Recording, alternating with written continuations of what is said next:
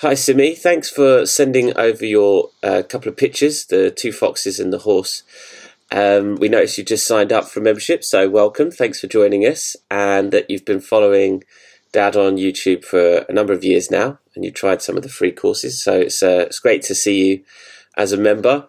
As part of this service, obviously, we can give you some tips and advice on where to improve on your work. And in your email, you mentioned specifically about the foxes picture. You weren't too happy with the rocks. So let's start there, Dad. What tips can you give Simi here? Surely. Well, rocks, don't be too sad about this, Simi, because rocks are notoriously difficult. And where all of the other images that you have, the foxes and the horse, you can see the lines, you can see, and you can work within that lines, the framework. Rocks, not like that at all. It's a bit like trees. If you ever do trees, you're going to find the same problem. And to a certain extent, skies, because they don't have a set form. They look like they do, but they don't. So the approach to this is slightly different.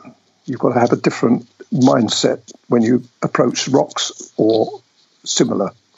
And the way I do it is I look at the reference picture, and you'd be looking at my reference picture, which is my image of what I've already determined by watching and looking at a photograph. So it's kind of what you're doing is watching my picture, looking at my picture, and seeing how I produce it. And you'll notice when I'm doing rocks, I flit about a lot. I don't go too quickly into the darker tones. I put the subtle colours in first, and it's the same with trees as well. Barks of trees is the same kind of idea. You have to create the imagery from light to dark. If you go too quickly into the dark, you get too much of a hard line. And the only way I can help you really is to keep watching and doing it. But what does help a lot, and I've recommended people to do this a lot with this kind of thing, is get some spare paper and just play with it a little bit. You'll find when you start off, you'll find it will look probably like the rocks on your foxes. But gradually, if you keep going and do a little bit more and a little bit more, you'll find that you'll get a feel for it.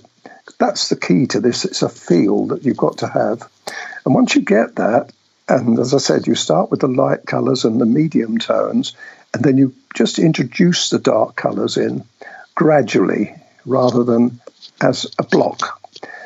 And that's the only way that I think that you can sort of crack this. But as I say, don't feel too bad, because rocks are extremely difficult to do. We've over the years we've had many conversations with this, and we've had and given a lot of people advice on it. But really, the best advice I can give you is to do what I said: practice it on spare paper first, following the rules I've just told you, and keep looking at what I do.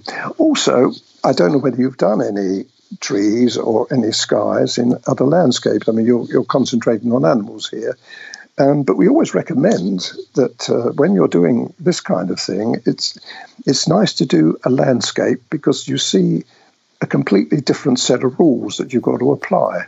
Yeah. With animals, you've got something that you can actually get your teeth into. But with landscapes, what I do compliment you on is your backgrounds.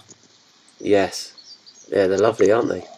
They're very good. And to be honest, a lot of people have a problem there. So you kind of crack that before you start. So you've got the idea, and your backgrounds are very inventive and very attractive, particularly on the horse. I like that very much.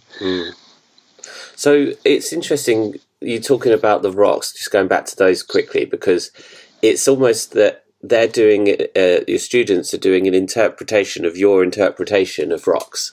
And that's right. Which is very difficult to do, as you said. It is hard. And there's a three-dimensionality and a subtlety that it's almost really hard to teach because, as you said, it's not a form structure that people can follow.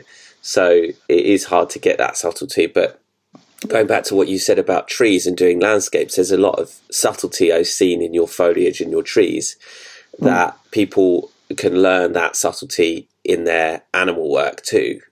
Not just in the rocks, but in it improves the whole picture, if you can get that subtlety. So that's a really interesting example of how learning from doing other kinds of pictures like landscapes or ones that are heavily in foliage can help you to discover the subtlety and shading and contrast within trees. That's right.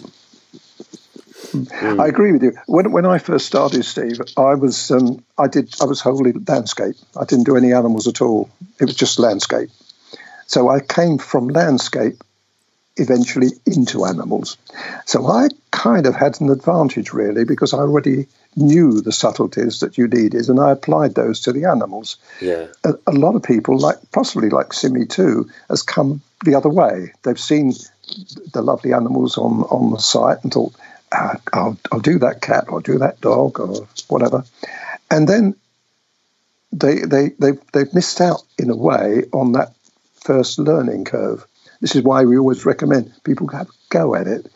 It may be that you don't like doing landscapes, but very often it's not the case of not wanting to do them. It's the fact that you feel intimidated by them. But that's something that, even if you said, well, I think I'll do this, I'll do one of my landscapes. We've got several that you can do, even lots on the site now, you're a member. And start with the easier ones and have a go at it, because you might find that during that process of doing a landscape, you'll learn, particularly in rocks or cliffs or water even. That's another area. See, if you look at a landscape, you've got so many difficult areas. You've got the sky, you've got the water possibly, you've got the trees, you've got the grasses, you've got the rocks.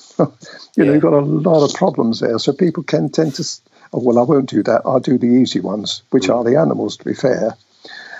But there you go. Then you don't learn that. And particularly, I wouldn't have probably mentioned this at all if you hadn't asked me about the rocks, because rocks are landscape that comes into it. So I think that's my advice to you. Give it a go. You've got a bit of time. You've got plenty of time on your hands, I expect now, as we all have. So it's a good idea to practice, but practice on spare paper to start with. Don't commit yourself to a picture, particularly something like the foxes, because you would have done the foxes complete before you tackled the rocks. And therefore, you're quite a lot of pressure on you to get those rocks right, because you've done the foxes, now you've got the rocks. And of course, I've always said too, another little tip, that the foreground on any picture, whether it be animals or landscape, is the hardest. The foreground is the hardest because it's the thing you see first. And so it's intimidating to see that. So practice on spare paper and see how you get on with it. Yeah, and well done, Simi, for the pictures as well. Good job. Oh, they're lovely. I particularly like the horse. I think you've done a brilliant job of that. Yeah. And if you haven't tried any landscapes, then give them a go. And anyone else listening to this, I hope that's a good tip for you too, to give those a go. And everything else that you've said, Dad, is really good, really valid. So do keep us posted with how you're getting on. We love seeing your work and hope to speak to you soon.